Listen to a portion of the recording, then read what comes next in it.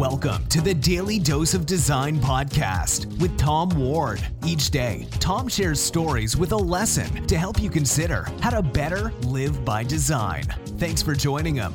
So let's get started with today's Daily Dose of Design. Dan, Jim, and Andy all agree. Dan Jansen was an Olympic speed skating champion. Dan credits his father for providing him a lesson that helped put competition and achievement into perspective for Dan. In Jim Lohr's book, The Only Way to Win, Dan tells the story. I was 12 years old and pretty sure I was going to win the national championship, but I finished second, and I cried all the way home from Minneapolis to Milwaukee.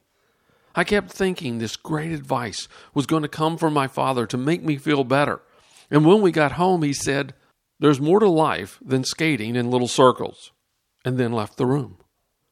It wasn't what I expected, but because it was my dad, I believed him. I always kept that in the back of my mind.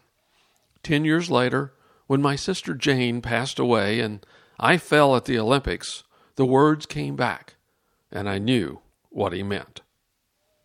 Dan's story caused me to remember a saying I've heard from Andy Andrews several times.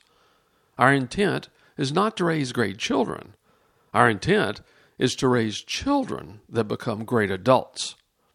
What Dan's story shows, what Jim's book teaches, and what Andy talks about is the importance of developing strong character. One of the most powerful lessons I've learned from Ed Foreman and Earlene Vining is our thoughts create our actions.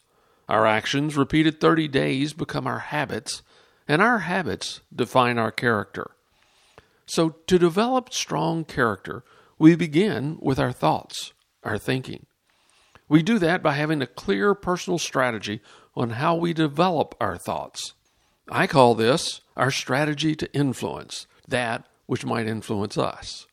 We can make conscious choices on what we read, what we listen to, and the people we associate with, instead of randomly listening to the negativity on television or radio, or reading the newspaper that reports more negative news than inspirational articles, or hanging around just anyone to let their bias rub off on us.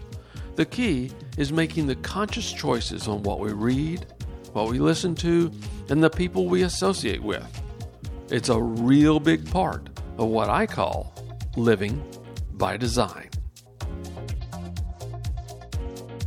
Tom Ward is the author of The Power of Living by Design. If you'd like more information about living by design, just visit Tom's website, www.poweroflivingbydesign.com. Join Tom again tomorrow, but until then, enjoy your day today, living by design.